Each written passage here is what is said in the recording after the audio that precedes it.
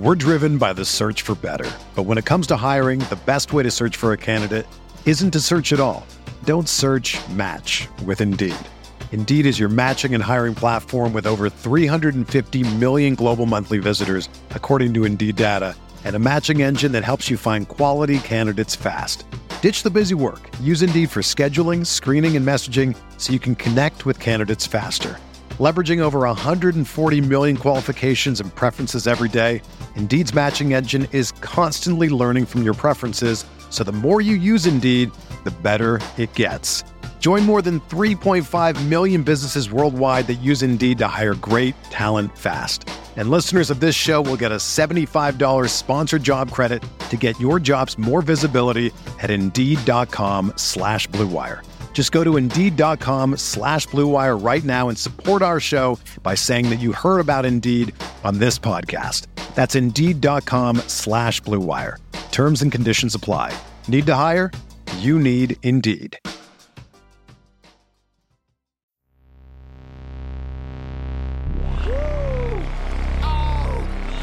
Shot slammer jammer, baby.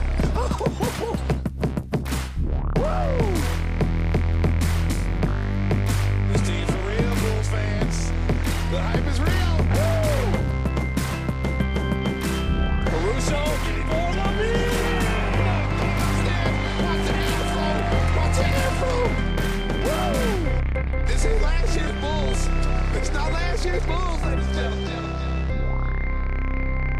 Welcome to Cash Considerations, a Chicago Bulls podcast. We're part of the Blue Wire Network. I'm Ricky O'Donnell. As always, I'm here with Jason Patt. And Jason, the Bulls are sliding down the standings. They lose to the Phoenix Suns last night, 127-124, in a game that certainly was not that close. The Bulls getting basically blown out, entering the fourth quarter. They do go on a little bit of a run in the fourth to get the final margin respectable, but that certainly did not feel like a 3-point defeat for the Bulls, Jason. That felt like an easy double-digit defeat. The Suns were running away with that game, throughout the competitive portion of the contest, just dealing the Bulls a pretty thorough beatdown in what I thought was a game the Bulls would never really have a chance in. That's because one day earlier on Sunday, the Bulls hosted the Philadelphia 76ers. They lost a hard-fought game, 119-108. DeMar DeRozan pops off for 45 points. Somehow Joel Embiid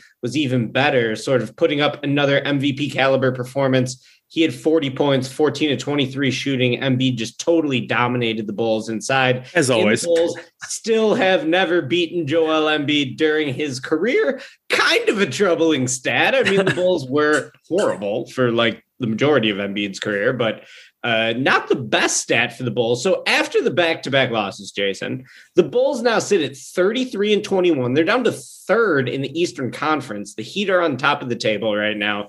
Then the Bucks. The Bulls are a game and a half behind them, but there's only one game separating them in the fifth seed, and that's Philadelphia. So the Bulls still going to be without Alex Caruso, Lonzo Ball for at least another month. In the best case scenario, of course, Jace, they have the opportunity to add reinforcements this week with the NBA trade line going down Thursday at, I believe, 3 p.m. Something like that. Yeah. It's already been a very busy trade line. Norman Powell traded to the Clippers. Karis LeVert traded to the Cavs. Domantas Sabonis and Tyrese Halliburton swapped today in what I thought was the most jarring trade so far in season. And then we also had CJ McCollum finally going to the Pelicans. So a lot of action happening. We know that Arturas Karnisovas and the Bulls made some of the boldest moves at the trade deadline last year when they swung a deal for Nikola Vucevic. So, Jace, how you feeling about the team right now? Because things have been better. And then also, how you feeling about the trade deadline? Yeah, I mean, the Bulls are just kind of a bummer right now. We've talked about it since Caruso and Lonzo have been out. Their whole identity is like shot without them. DeMar has been incredible. Props to DeMar for putting the team on his back against the Sixers without Zach LaVine playing in that game. And he did it again against the Suns. He helped make that game close, which also made me very upset because I bet $50 on the Suns -8. And it was looking pretty good for a while, considering it was a 27-point game at one point, and it was like a 17-point game with like 3 minutes to go. And then Malcolm Hill hit a few 3-pointers, and DeMar was just like in the fourth quarter was going off, and Malcolm Hill hit some late 3-pointers. So that was $50 down the drain because the Bulls scrubs one garbage time. But in general, like right now, the Bulls, it's just like kind of whatever. I know a lot of teams have dealt with injuries and stuff, but and the Bulls still have. I mean, Zach missed time too, though. I mean, going back to which we haven't talked in a while because you were in Vegas, so. Hopefully you had a fun time there, but like they're the Raptors game that they almost pulled out, but they lose that one close because they can't get an offensive or can't get one last rebound. They get the nice Pacers win on the road right after that, which is nice. Shout out to Ayo for his dunk. But of course now Ayo got concussed by Matt Thomas's knee. So he's now out too. So it's just like every other day there's like a new injury. The team is, and because of it, it's just the team is a bummer. They can't stop anybody. They have the worst defense in the NBA over like the last month, which isn't that much of a surprise because all their defensive players are hurt. Outside of like Javonte Green, Lonzo's hurt, Caruso's hurt, Ayo's now hurt, Derrick Jones Jr. is still out. So it's like the team, just such important pieces to the team. And like the schedule is brutal with all these games. They just played 4 games in 5 nights. So it's like, it's almost just like, it's hard to like be too upset. It's obviously not great when you're getting blown out. Like they were mostly blown out against the Suns, but like, we just know at this point, like they're not a great team without those guys because their defense is one of the worst in the league. And again, you don't want to make too many excuses. I mean, you still do have 3 all-star level players, but we know they're offensive guys and they're kind of looking more like the team that critics thought that they would be as an all defense. They're still like 4th in offensive rating. They still have a totally elite offense with these guys, but they can't stop anybody. I'm not going to say they're not going to stop anybody because hopefully they do make some reinforcements with the deadline coming up. But just as the way the roster is constructed right now, with all those main guys out, defensive guys out, I mean, and their bench, they're playing Matt Thomas big minutes. We're getting, I mean, the bench units are just bad. When you're him, he's playing big minutes. Troy Brown Jr. is playing big minutes. Malcolm Hill and like Alfonso McKinney and Tony Bradley, when they're just getting forced into these bigger roles than they should be playing, it's hard to win games. It's hard to get stops. And like I said, it's just kind of a bummer right now because the vibes were so good earlier. So now going into this trade deadline, we, as you mentioned, we've seen some huge moves made by teams in the division. The Cavs loading up Karis LeVert, who I think is probably a little overrated, but he gives them, the Cavs, something they need, some half-court scoring. We saw LeVert score 42 against the Bulls, just absolutely roasting them, kept them in that game because the Pacers had like nobody else. It was basically Karis LeVert versus the Bulls, and he kept them in it. He gave them a chance to win with his 42. And while he's not the most efficient player, that's a nice trade for the Cavs, given they needed some guard play with Colin Sexton out, with Ricky Rubio out. So that's a nice move for them. You mentioned the Sabonis trade.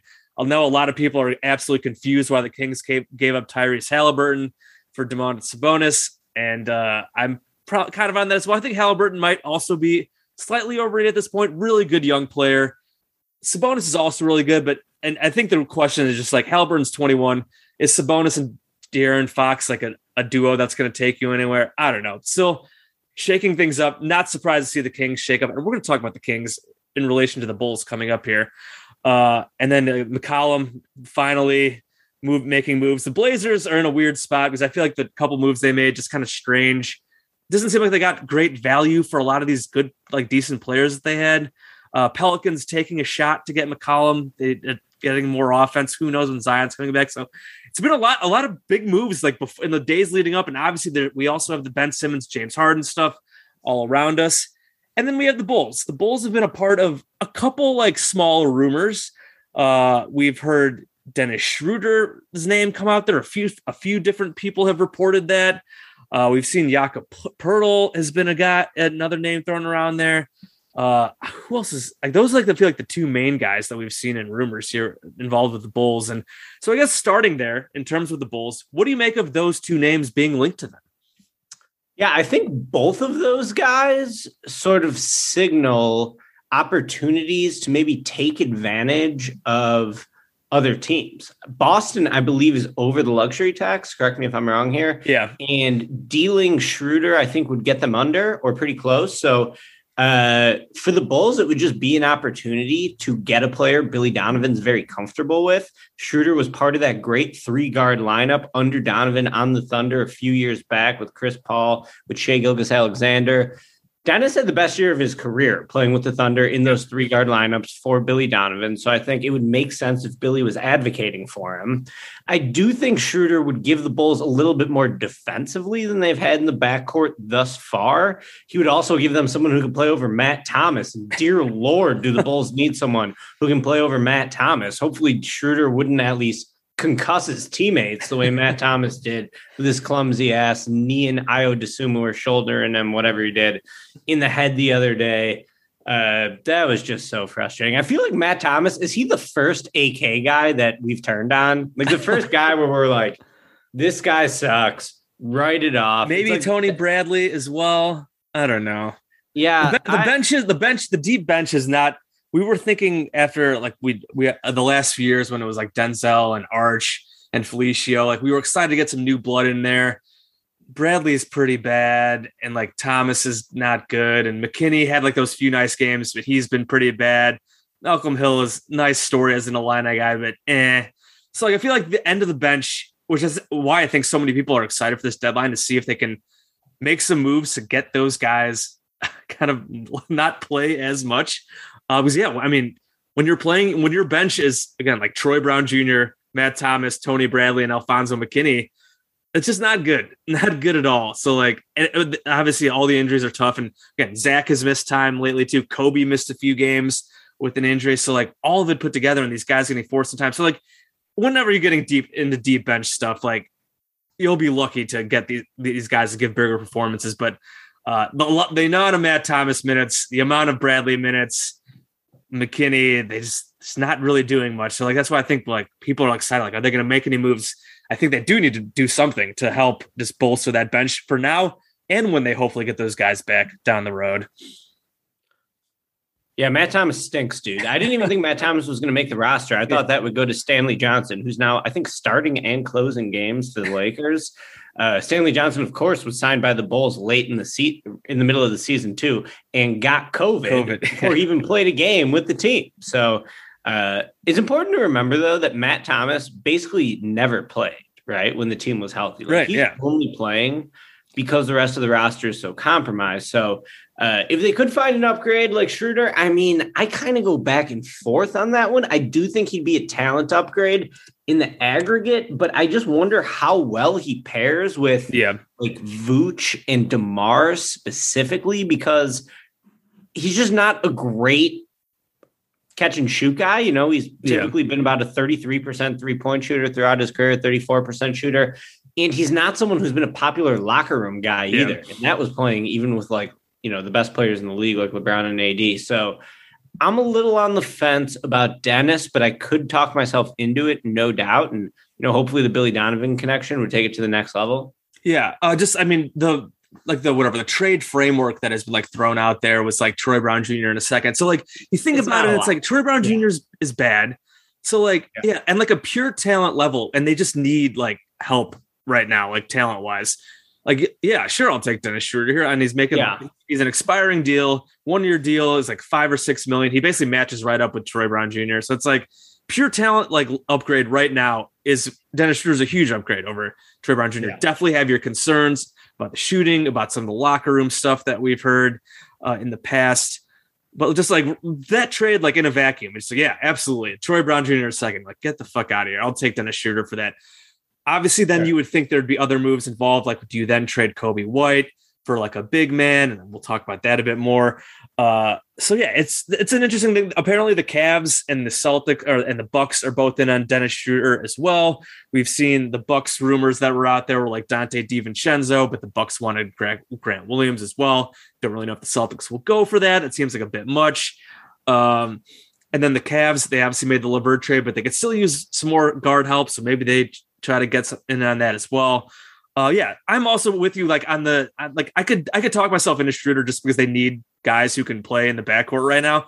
But like once like Caruso and Ball are healthy, like I don't think Schroeder would play much, right? Right. Like, that's kind of what I was thinking too. Like, do you owe Schroeder minutes because he's a veteran? He's made a lot of money, turned down a lot of money. He's going to be a free agent. I don't think you owe him minutes, but I just hope that he wouldn't like disrupt the good vibes. Right. And then you got Pirtle. Yeah.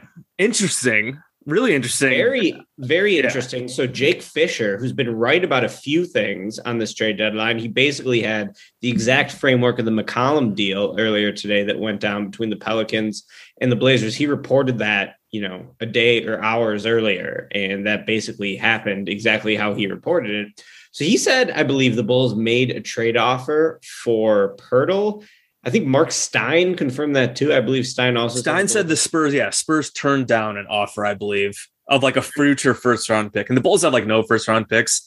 So I would assume that was I would assume it was that. So the Portland pick is lottery protected. I believe it's protected until 2026 and 2028, I believe. Okay, yeah. Or 27. Like it's way down the road. The question, though, is that, is Portland going to make the playoffs before? I think they're probably. They claim that they're going to try to rapidly rebuild around Dame. Like we saw, they're involved in Jeremy Grant rumors. And they got some stuff here from these trades, but not enough. I feel like what they should have gotten was the Larry Nance part of that McCollum trade was. I think a lot of people found bizarre. I know he's hurt. I know Larry Nance is a guy we've talked about as the Bulls. He was involved in the three-way trade last year with the Bulls, and we would have liked him as a possibility. I know, again, he's hurt, but interesting there. But to trade McCollum, Nance, and Tony Snell, and they got one protected first, they just didn't get that much. So I'm curious to see if they're going to try to turn around and use that to get a guy like Jeremy Grant, but the asking price for him is super high. We'll see what happens with Dame. I feel like there's a decent chance they do end up Dame ends up asking out soon, even though he says he doesn't really want to do that. So yeah, this could be a situation where the Blazers are rebuilding in full, and that doesn't convey for a bit. We'll see what they. Point is, trade that pick. If you could find a sucker to take that pick, I would love to see the Bulls trade that pick because it's not conveying this year, and I'm skeptical if it's going to convey over the time period, even though it is extended for several more years. It's you're right. What are the Blazers going to do? Max out Miles Bridges as an RFA, hope the Hornets don't match, try to swing a trade for Jeremy Grant. That team's still going to suck. They probably need to just trade Damian Lillard at this point, but they don't want to do it. I get it. Portland blew it years before by not trading McCollum years earlier and, going after one of these stars that has hit the market over the last 3-4 years. They really failed Dame, I think, over the last several years. So I don't know why he's so loyal to them. But from the Bulls' perspective, I think that if you could trade the Portland pick, trade the Portland pick. Yeah, absolutely. Poeltl would be interesting. You would be getting 48 minutes of elite center play between Vooch and Poeltl at that point. I don't think they could play together, but Vooch has been playing on the perimeter more. I wouldn't do it. I think Vooch is really at his best when he's trying to get inside position, when he's able to get those quick seals, score around the basket. Vooch's three-point shot has fallen off a little bit. I think, I have a bunch of stats written down of the Bulls since the 9-game winning streak. And one thing about the team is that while their offense has still been really good, I think it's 4th over those last 18 games or whatever. The three-point shooting is totally bottomed out. Vooch has been part of that. He's putting up great numbers over, that stretch where the Bulls are 7-11 over those 18 games. But despite the fact that he's averaging 20 points and 12 rebounds, his shooting has fallen off a little bit. I think when we've seen Vooch have success recently, it's when he's been working inside and taking advantage of teams that didn't have fully available front courts. So Poeltl to me is interesting because he would give you a totally different look than Vooch. He is a total non-shooter. Yeah. He's not a threat to space the floor whatsoever. He's a good role man offensively, but what he is really good at defensively is just defending the pick and roll, walling up at the rim. So I think someone like him would be a pretty great addition if they could steal him for that first round pick from the Blazers. Seems unlikely to happen. If I was the Spurs, I wouldn't bite on that, but the Spurs do want a first round pick in return for Poeltl.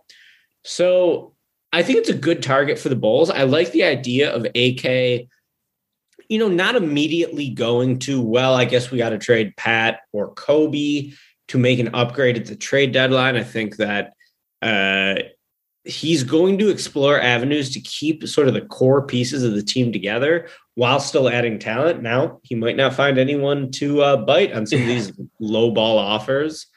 And if that's the case, then maybe he will, trade a guy who's, been part of the team and a contributing part of a very good team all year to get a talent upgrade. I've thought from the beginning that when the Bulls took the Blazers pick and they took Derek Jones instead of, probably having their option to take Larry Nance, I thought at the time that the Bulls are definitely going to make another deal at the trade deadline. Now, the question is, will it be around the margins or will it be, moving Patrick Williams, potentially the biggest piece? Coby White is also going to have his name in trade rumors over the next couple of days. So it's going to be fascinating, man. And I know that you put out a call for questions and we basically got 8 variations of the same question. Yeah, we'll go through. Yeah, we'll definitely go through a few of these here. I just quick thing on Poeltl. I feel like I just can't see the Bulls giving what the Spurs want for a guy who would end up being a backup. Because we know Vooch is and Poeltl is very good, but Vooch is going to end up playing 30 some minutes a game. You figure I don't love the idea of playing Poeltl and Vooch together. I think I looked at Basketball Reference and I think Poeltl 1 year played a quarter of his minutes at power forward and has been a center the rest of the time. Like I said, he's not offering shooting. Can either of them play a lot as a power forward? So in that case, it would be great to have as Vooch's backup. But are you giving up what the Spurs probably want for their starting center, a good player? For that, it just seems the match doesn't really make sense there. But who knows? Maybe we'll see. Some of these trades, we've been surprised by how little has gone for seemingly really good players. So I don't know. We'll see. But yeah, we got some questions here from our great followers on Twitter. Definitely got some very similar questions here, so we'll combine a few of them here. First of all, this is from my guy. Funky Bye Guy at Angry Black Bye Guy, who's always have great conversations with him on Twitter. He just had some names he threw out there, and I threw this name out there as well right after the Kings trade. He's just Barnes, that's Harrison Barnes, Montrezl Harrell, and we'll talk about the Wizards more. We got a few questions about the Wizards. Holmes, that's Richaun Holmes or other. So we talked about Richaun Holmes a bit on our last pod. I made a joke about Harrison Barnes. Well, not really a joke, kind of serious after the Kings traded Tyrese Halliburton today about Kobe and Derek Jones Jr., something like that for Harrison Barnes. And we've talked about Harrison Barnes quite a bit as well. Harrell, the Wizards, I guess, like I said, we'll talk more about the Wizards in a bit, but the Wizards, Bradley Beal is out for the season, wrist surgery. I think it's a wrist surgery. They'll probably be looking to tank now and probably be big time sellers. So out of those 3 names, who do you like the most? What do you think it would take to get them? I guess we'll maybe go to the other a bit later. So this is out of Harrison Barnes, Montrezl Harrell, Richaun Holmes. Yeah, I think that Harrison Barnes and Holmes would both be big additions.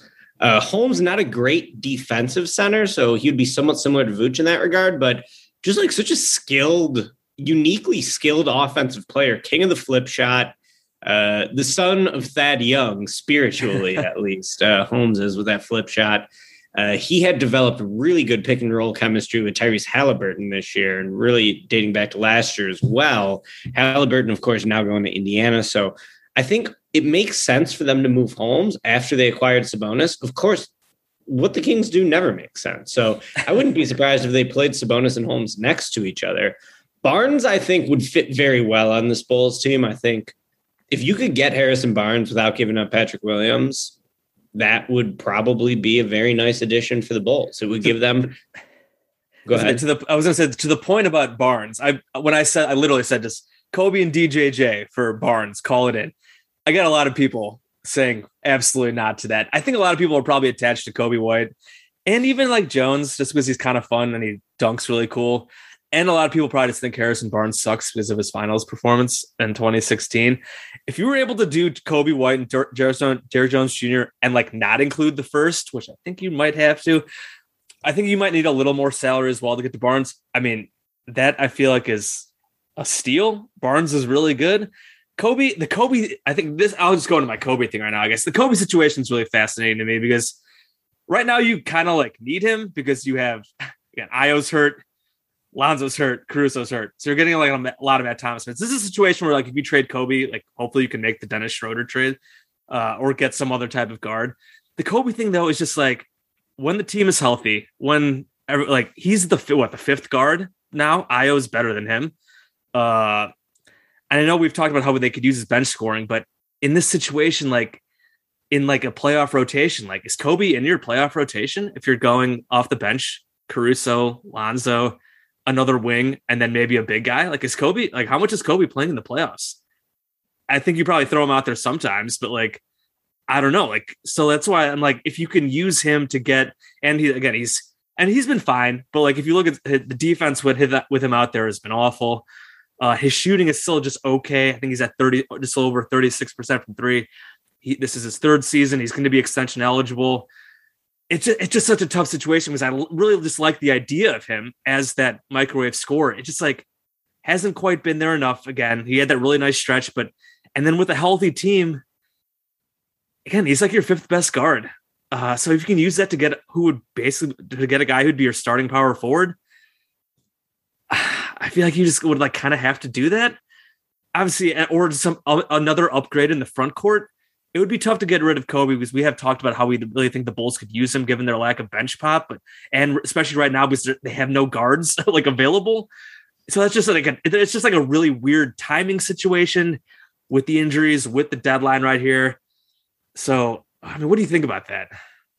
Yeah, I feel like he would probably sneak into the playoff rotation just because Ayo is basically big enough to play the three. He's got a 6'11" wingspan. He's a guard, but sort of the calling card of Ayo is just his general versatility, his size, the fact that he can do a lot of different things on the floor. So I do think there's a spot for Kobe. I was looking up the Kobe DeRozan pairing. They've played 747 possessions together. And when those two guys are on the floor, the Bulls' offensive rating is 121.7. Off the top of my head, I would say that's probably would be the highest in league history, or pretty close to it. Their defensive rating, though, is 120. So they're only there you go. Yeah. Yeah, they're up by they're +2, which is still pretty good. But I like pairing Kobe with DeRozan because, as has been the case throughout Kobe's career, he's a very good catch and shoot guy, and he's not a great pull-up shooter. By the numbers this year, Kobe's hitting 38.6% of his catch and shoot threes on 4.3 attempts per game. He's hitting 30.2% to be exact, of his pull-up threes on 1.3 attempts per game. So I still like the idea of Kobe on this team. I think that, he really, I thought, found himself on a good role with the team when everyone was healthy. I thought the Bulls had guys around him that could sort of hide some of the shortcomings in his game and really accentuate some of the strengths he had, because the Bulls needed some scoring on the bench. They needed someone who could get up threes. I think Kobe pairs well with Vooch and DeMar just because he's a guy who can be a high volume 3-point shooter. And I think if you lose a guy like that, you're going to miss him. But with that being said, if they can get a starting caliber 4, that would be just a massive improvement for the team. You would still have some time to get Harrison Barnes up to speed. We've been talking about Barnes for months at this point. I've never known what it would take to get Barnes. The Kings are a totally dysfunctional franchise as it's been for 16 straight years. They haven't made the playoffs since, I believe, 05. Longest NBA. Yeah. Longest drought in the NBA. And they're a year or two away from tying the Bills for the longest drought in American professional sports. That was before the Bills drafted Josh Allen. I think they made it their last year with Tyrod Taylor. But anyways, the Kings are totally dysfunctional. They continue to be dysfunctional. If you could steal Harrison Barnes from them, I think that would be great. The other thing you got to wonder about Kobe is are they going to be able to re-sign him? Right. And what's the best for Kobe's career too? I mean, if he's going to stay here, he's going to be behind Zach. He's not a great fit with Zach because they sort of have similar strengths, similar shortcomings. And then you got, you're going to have to pay Ayo soon. Him and Ayo both come up the same year. Yeah. So, I mean, it might be beneficial for both sides if they could agree to something like that. But with that being said, you're not just going to give away Kobe, who is the number 7 overall pick. He's having his best year this year. He still brings things to the table that help the team win games, especially when the team is at full strength. And the question is, are you really going to be able to get Harrison Barnes for him? I think that would be probably not. Yeah, it's sort of a fantasy scenario that we're talking about here, because Barnes should have a pretty strong market, I would think. Now, in my opinion, fucking throw in that Portland pick wherever you can. I want that Portland pick trade. Yeah, I mean, if you can make that trade, like I said, basically Kobe, Jones, the first for Barnes, and you're keeping Pat so you got Barnes for your starting four for a year, maybe longer, and then you still have Pat there to develop. You give him some more time to develop. I mean, I think that is great. I think at some point you're probably moving Kobe or Io, one of the two. You probably have to pick between the two. Maybe it doesn't happen now. It just when you already have Lonzo and Zach, probably as your long-term starting guards. You have Caruso as a guard, key guard, and then you have Io too. I mean, this again, Kobe's like the fifth guard on the healthy team. And while he does bring stuff to the table, if you can turn that into a starting power forward with only giving up that Portland pick, which is whatever, and then Jones, an expiring contract who's hurt right now, and that just seems like a no-brainer to me. I don't know if the Kings would actually do that, but we don't know whatever the fuck the Kings are ever doing. We're driven by the search for better. But when it comes to hiring, the best way to search for a candidate isn't to search at all. Don't search, match with Indeed. Indeed is your matching and hiring platform with over 350 million global monthly visitors, according to Indeed data, and a matching engine that helps you find quality candidates fast. Ditch the busy work. Use Indeed for scheduling, screening, and messaging so you can connect with candidates faster. Leveraging over 140 million qualifications and preferences every day, Indeed's matching engine is constantly learning from your preferences, so the more you use Indeed, the better it gets. Join more than 3.5 million businesses worldwide that use Indeed to hire great talent fast. And listeners of this show will get a $75 sponsored job credit to get your jobs more visibility at Indeed.com/Blue Wire. Just go to Indeed.com/Blue Wire right now and support our show by saying that you heard about Indeed on this podcast. That's Indeed.com/Blue Wire. Terms and conditions apply. Need to hire? You need Indeed. Let's move on. Let's talk about the Wizards. I mentioned we had a few Wizards questions because, again, Bradley Beal out for the season. They might look to sell. They've been tanking lately anyways. So we got Matthew Sherry. That's at Matthew Sherry. So it seems like the Wizards may be open to a fire sale with the Beal surgery news. Oh, do you give it for Kuzma? That was one of the questions. I think we had another Wizards question here too, maybe.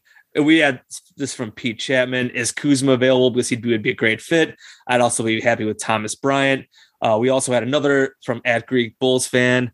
He just gave us a trade offer. Kuzma's really good this year, and Raul Neto can help a little more off the bench. The suggestion was Neto and Kuzma for Jones and Kobe White.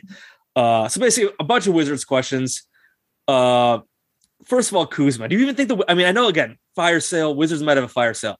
Kuzma's been like really good for them. I don't know if they would trade him. I think he's on like a really reasonable contract as well. I don't know if they would trade him. I think it would take a decent amount to get him. Yeah, Kuzma's been good for them, but he's fallen off a bit lately. His 3-point percentage is down to like 33 or 34%, I think. He didn't have a super great January. Actually, I'm sorry. He averaged 22.5 a game in January. Now that they pull up the numbers on 51% shooting from the field. So, yeah, I mean, Kuzma's a good player. The thing about Kuzma is he's sneaky huge. People don't realize that Kuzma is like 6'9", 6'10", very good size for a 4. He can shoot threes, even if he's not a great 3-point shooter. He gives you a little bit of juice off the bounce. Not someone who's going to consistently get to the rim, but he can at least like attack a closeout, get into his floater, his mid-range pull-up. So I really like Kuzma. I mean, everyone who listens to this podcast has heard me give my stump speech for Jeremy Grant. Now, the issue with Grant, and we may touch on him later, is just that, we're not sure if he's going to like buy into the role. You're going to have to sign him to another contract. And, hell yeah to Jeremy Grant for just wanting to get buckets, get paid. You only have so long to be an athlete. I don't resent him whatsoever for wanting to put up the most points and get the most money possible. Kuzma, to me, feels like someone who could even be a better fit because he is solid defensively. He's under contract. But my issue with Kuzma is like, you're not really going to throw him at Giannis. You know what I mean? Like, he's pretty good on the perimeter, but in terms of guarding like the biggest, most badass scorers who the Bulls are going to have to see in the Eastern Conference playoffs, like I'm not feeling super good about my chances with Kuzma on them. Now he's like almost better on smaller players, I feel like. Please correct me if I'm wrong on this too, because I do think Kuzma is a solid defensive player. He definitely has improved a lot. I remember him on the Lakers. Like I know I've saw people talking about how he had gotten a lot better, was on part of elite Lakers defenses that won a title. He's definitely gotten a lot better. And I mean, I guess at this point he'd be probably a lot better than they're throwing out there, obviously right now. And just in terms of the pure size, he's obviously bringing some size to the table that they just don't really have that much of. He's not huge, but like he's still like a big wing. He's big. Yeah, he's a big guy. What is he, 6'8", 6'9", something like that? 6'9", 6'10". Yeah, so like at least something like that. I feel like I'd be surprised if the Wizards traded him. Maybe they would. I feel like it would take a lot. Like would they need Pat to give up Kuzma? I don't know. He's a little older than I feel like you think of. I don't think you trade Pat to get Kuzma. No, I don't probably think so either. He's not that good, but it's an interesting. The Wizards are just very interesting. And we brought up Harrell before. Like Harrell would at least bring rebounding and some activity. I know really defensively he's not great. He's got the unplayable tag like in the playoffs. Yeah, he's obviously a lot better than Tony Bradley. But Harrell rocks in the regular season. Yeah, but I feel like when you have Harrell, you sort of become a Harrell-centric team where like you basically have to set him up to just play maniacally fast, rim run end to end. We know he gets exposed in the playoffs every year. He's sort of like an innings eater in baseball where like he can get you through the regular season with pretty high level production. But in the highest leverage games, like how much is Harrell at the backup five going to work? Right. I definitely like the idea of finding another backup five. I think Robin Lopez is someone who's out of the Orlando rotation who could be pretty good for him. We know that he is pretty stout defensively. He can hit that little hook shot when teams try to go small on him. So it's not like you can put a guard on Robin Lopez defensively because he'll just back you down, hit you with a hook shot. He also has good hands, could pass a little bit. So I would like that over Harrell. Harrell's going to cost. What about Thomas Bryant was the other name Pete Chapman asked about? Again, so he's good offensively, is a shooter. He's pretty brutal defensively. I would like someone with a little bit different skill set, someone primarily who is going to know their role, who's going to be able to catch the ball on offense, make passing reads that, Bradley just hasn't been able to make. And Vooch does set the bar pretty high in that regard. But the Bulls have such a drop off when Vooch comes out of the game. And we know that Vooch's play is not consistent either. It fluctuates pretty wildly game to game. So I would love to see them at a backup five. I like the idea of Kuzma is a starting caliber 4. I think if you get him, he's starting over Javonte Green. Oh yeah, absolutely. I don't think he wouldn't probably close for the Bulls when they're fully healthy because you're probably gonna have Caruso in that lineup, and Ball. But he could. I do like the idea of Kuzma for sure, just because he gives you size, shooting, and defense. Yeah. I guess just in talking about the backup five, that was one of the questions. This was from Matty D 1981. Just any addition options for another big, based on what happens today. What do you think about Tristan Thompson if he gets bought out by the Pacers? I don't know if he's washed at this point. He was toiling away on the Kings. Obviously, he's got plenty of high profile playoff experience, NBA Finals experience. I'm not even sure how old he is at this point. I think it's around 30. 30. I think if he gets bought out, I would look into him. I know Paul Millsap has also been linked to the Bulls as a buyout guy. He might be washed though. I mean, I'd probably take Thompson over Millsap at this point. What do you think about, I guess, either of those options as I'd probably take Thompson over Millsap. Millsap's not doing a ton for me, but it's a low bar for the Bulls in terms of their backup five. They definitely have room for an upgrade there. So yeah, Thompson doesn't do a ton. He's basically his signature skill has always been rebounding, but I think that, if you could get him, it's not really going to excite me, but I would think, all right, that's okay. He'll get you some extra possessions on the offensive glass.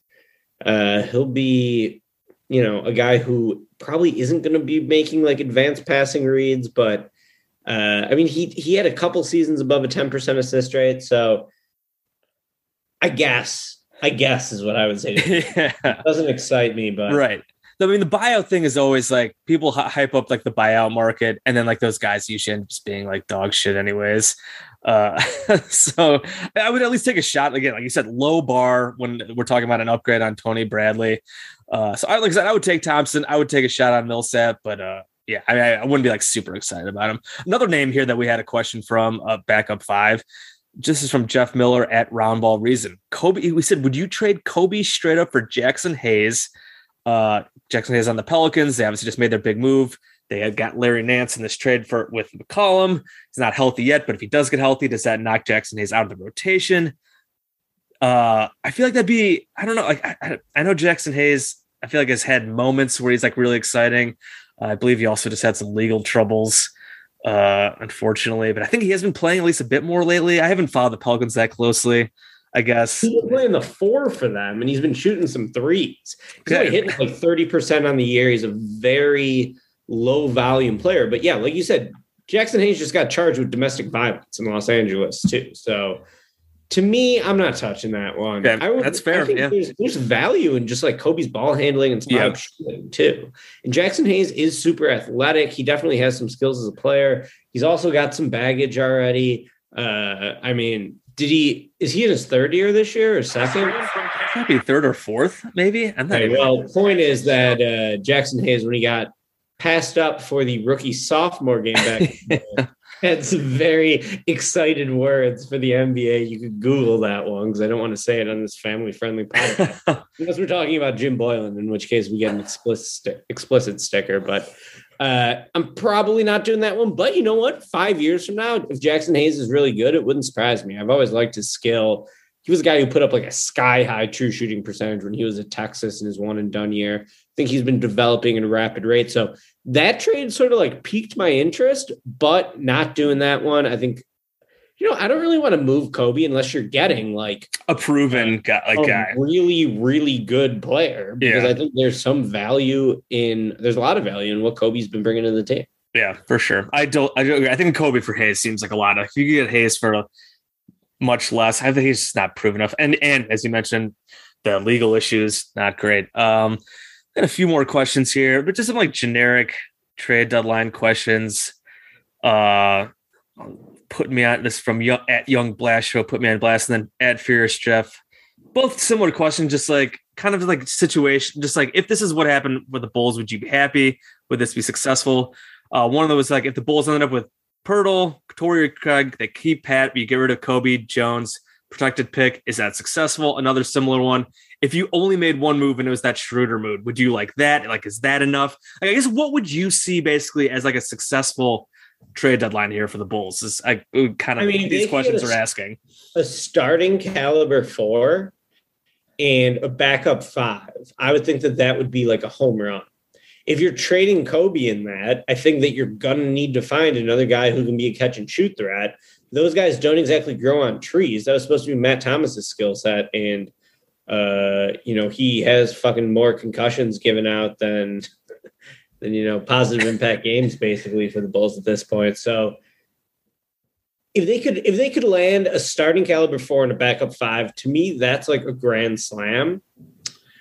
I've already stated my case multiple times. I think the Bulls should go for it this year because the East is so wide open. Now, the Bulls are kind of snake bitten, and there's certainly a chance that, the Bulls could be a team that ultimately loses in the second round of the playoffs. It's their first year together. That would still be fine, right? That's not like a devastating result. But like the Nets stink, dude. They would be the play-in tournament right now. They might trade James Harden. I don't think that deal is going to happen for Ben Simmons, but it certainly could happen, before our next episode. The Bucks just don't look the same. I think that, you look at the short offseason they came off of, very similar to the Heat and the Lakers after the bubble season where both of those teams underwhelmed. The Bucks should be really scary, but they just haven't been at this point. We don't know if they're going to get Brook Lopez back, how good Brook Lopez is going to be, how's that going to affect them. He was a big part of the rotation during last year's playoff run and for the last few seasons. You got the Heat who have just been killers all year despite injuries and COVID and everything else. And then, you look at the Bulls and they have a 1.6 point differential right now. That is lower than the Minnesota Timberwolves. The Bulls are a game and a half out of first in the East. The Timberwolves are 15 and a half out of first in the West. And the Timberwolves have a better point differential than the Bulls. But what gives me faith about the Bulls, Jace, is that when they have Caruso, when they have Ball, the team's been really good. DeRozan and Zach should be the exact two type of clutch playoff scorers you need. And the Bulls have been really good in close games. They've just been able to pull close games out of their ass, largely because Caruso and Ball are so good defensively. DeRozan and LaVine are so good offensively. When Vooch plays well, it's pretty much a cinch the Bulls are going to win if DeRozan keeps playing at this level. So I would be in favor of the Bulls making a bold move. I would not mind trading Patrick Williams at all. And I like Patrick Williams. I think that Patrick Williams is going to be really good, but it's more just about the timeline, right? Like, does he fit Vooch and DeMar's timeline? Yeah. You also got to think on the flip side, like, do you keep Pat and maybe use him to go get Jokic or Kevin Durant one day? You know what I mean? Like, keep around. He gets better. He becomes a good trade chip, right? You don't want to like burn your best trade chip right now, maybe on a season where you still might not have enough. I guess I believe in the Bulls. Like, maybe I'm being a dumb homer fan, but like the fully healthy version of this team absolutely rocks. I think they check pretty much every box you look for in a contender. I think they have one big hole. It's starting power forward. The expectation of Patrick Williams after missing the entire season with this wrist injury, hasn't really proven himself to be a quality NBA starter yet. To expect him to be that coming back from this wrist injury, I think is just asking him a lot. Otherwise, you're putting a ton on the shoulders of Javonte Green, who I love and who I think is so great at making like these low-key winning plays, darting in for offensive rebounds, finding a way to tip the ball to teammates, getting deflections. Love Javonte Green, but he's also 6'4". Can't shoot. He's also like someone who can be ignored on the defensive end. And in the playoffs. Happen more and more in the playoffs. Yeah, right? problem. So, what do I want out of the Bulls? I want the Bulls to win the fucking title this year because I think they're not that far away from it. Now, you could go all in. You could get Jeremy Grant. Jeremy Grant could buy into his role. Everything with that could go great. And they could still lose in the second round. They could lose in the first round. So, I mean, there's no guarantees, but go ahead. There's no guarantees, man. But, life's too short to not go for it. So. And this is a perfect segue into some of these last few questions we got, which were basically just like overall, like what would make a successful season. Shout out to Jackson's Jay Marowitz 7, Kyle McMahon at Kyle 34B. He had a bunch of questions for us, but his last one was what would be a successful season. From Noel. The fourth looks like he said how many wins would the Bulls need to get a home play-in game. Just this kind of like where the Bulls will be going into the playoffs, what they're looking at overall, like what would make a successful season here. Shout out to everybody who asked questions, by the way. The East is just kind of really fucking crazy right now. And that's why it's kind of a really interesting and weird spot for the Bulls. Like obviously like there is, I feel like a chance the Bulls could wind up in the play-in just because they're only like a few games up. The Raptors have won like 6 in a row. The Celtics are coming on really strong and now have the top like point differential. So like what would be, I mean, obviously you want them to win the title. What do you think would actually still be like a successful season here? Like what I feel like avoiding like top 6, I think getting top 6 and at least avoiding the play-in, I think would be a positive given the injuries at this point. And that obviously be great to win a series, maybe even 2 if they can get healthy. I feel like for me, at least getting in the top 6 and avoiding the play-in, I think should be the goal, is a reasonable goal right now. They do have a somewhat easier stretch coming up. So I'm going to say that barring a Knicks-like elimination that the Knicks had against the Atlanta Hawks in the playoffs last year, where the Knicks had this great season, and then they got TKO'd by Trae Young in the first round of the playoffs, barring an exit like that, I think the season's already been successful. Like if the Bulls play, I'm trying to think who they could play in like a 4-5 matchup. Like I would expect them to beat the Cavs, but a Cavs matchup would be really difficult for them. Yeah.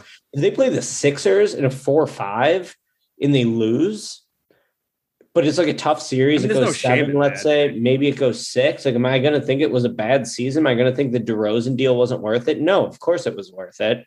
That would make me think, well, they should have went more all in. Like that's the thing that scares me is if the Bulls do lose close in the first or second round, it's like, well, what would have happened if they would have added another piece here when you have a pretty obvious hole on the roster in terms of the starting 4? But I already think it's been an awesome year. I think that I'm just like the Bulls built a really, really great team when they're healthy. They've been snake bitten by bad luck. throughout this year, there's only so much you can do about that. But there's no doubt that the peak version of the Bulls is an elite team within the NBA. It's one of the 7 or 8 best teams in the league. And I think it's a team that at full strength can absolutely make some noise in the Eastern Conference playoffs. And people are down about the team right now, but listen, the Bulls need Caruso and Lonzo to be themselves. And it's not like another team that can rely on like LeBron or something. Like the Lakers don't need their 4th and 5th best players, or like any LeBron team, I should say, or any team with like a true standout superstar. That's what they kind of do. Those teams don't need their 4th and 5th best players as much as this version of the Bulls do. But while DeRozan and LaVine have gotten so much of the attention and so much of the credit for the team's revival, the Bulls are truly a full ensemble cast when they're at their best, right? Like they need every single piece to make them the best version of themselves. So I think it's already been a successful season as long as they don't go out like chumps the way the Knicks did last year. Yeah, being in the play-in tournament would suck, but like I said, the East is just really deep with really solid teams this year. So like they have a stretch coming up with I think a bunch of home games against some weaker teams. They got to win. I know they can't stop anybody right now, but the offense is good enough. But they gotta bank some wins again and hopefully stay around in this top 6. And if they do that and they can play a good first round series, hopefully it's good. I don't know what are they right now, 33-21. If they get into like the mid 40s. Maybe the high 40s. So I think that should be enough to do it. I think they do need to do something here. They definitely need to do something. I don't know if I'm definitely not as gung-ho about them going like all in now just because of how snake bitten they've been. I said there is a risk of not doing that as well. Like maybe they do get it healthy and then you wonder like, oh, what could they have done if they made a bigger move of this? They got to do something. I'd like to see at least a few moves. Like if they did come like make this trade deadline, if they were able to get Schroeder. We haven't mentioned Torrey Craig maybe. And then like a big guy, if you're able to add like 2 or 3 pieces there where you add a backcourt guy, you add a wing, and you add another big guy, I think that's what they should be looking for. Just like kind of one in each spot there. If they were able to do that somehow, I think that'd be great. Just help with the depth for now. And when they get the guys healthy, and you can have just a much deeper, more versatile roster for come playoff time. And then you just let it roll and you see it. And if they're healthy, like I said, I think we both do agree that I think they can compete with just about anybody if they have their full complement of players. And hopefully they do that. So that's basically everybody. Again, thank you so much for everybody sending in questions here. This was great questions. Trade deadline week is always a lot of fun, and it's a lot more fun now that the Bulls are a pretty good team, even though they're a bummer right now. But they're still in the mix here. Season's not over. They got a ton of time left. They can still win games because they still have some good players here. Ricky, any final thoughts here before I close this out? Not really. I guess we'll be back Thursday, right, Jay? Yeah, we will do. Yeah, we'll try to do a probably Spotify green room. Not right after the deadline, because we both be covering stuff on the deadline, but probably a little later in the day. We'll try to do a live green room to react to whatever trades the Bulls do make, whatever they don't make, and all the other stuff that happens around the NBA. And we'll see if the Harden-Simmons situation happens or if Simmons goes anywhere. So we'll talk about the Bulls. We'll talk about any other big stuff that happens as well. So yeah, that'll do it for us here for this episode of Cash Considerations, this trade deadline preview episode. As always, shout out to the Blue Wire Network. Shout out to all those great pods with the trade deadline here. Please go listen to the other, if you're interested in any other teams, NBA teams. Then obviously we got the Super Bowl coming up this week as well. Great Super Bowl coverage across the network and then all the other great pods across the network. We've Blue Wire adding some big pods. Again, we brought in the Richard Jefferson Channing Frye pod. There was another big one. We've been bringing in just big pods here lately. So a lot of cool stuff going on at Blue Wire for us here at Cash Considerations. As always, rate and review us. Give us those 5-star ratings on Apple Podcasts or wherever you listen to your podcasts. We're also on Spotify, Google Podcasts, Stitcher, all those good places. You can also follow us on Twitter. I'm at Bulls_J. Ricky is at SB_Ricky. With the trade deadline going on, we'll be talking, always going back and forth on Twitter and answering your questions like we did here today. And then as always, shout out to Fuzzgun for doing our new Cash intro. Great stuff. Go check out a SoundCloud. So for me and Ricky, Cash Considerations, we will talk to you guys on Thursday. Happy trade deadline week, everybody. Let's have some fun. Let's make some moves. Take it easy. This is last year's Bulls. It's not last year's Bulls, ladies and gentlemen.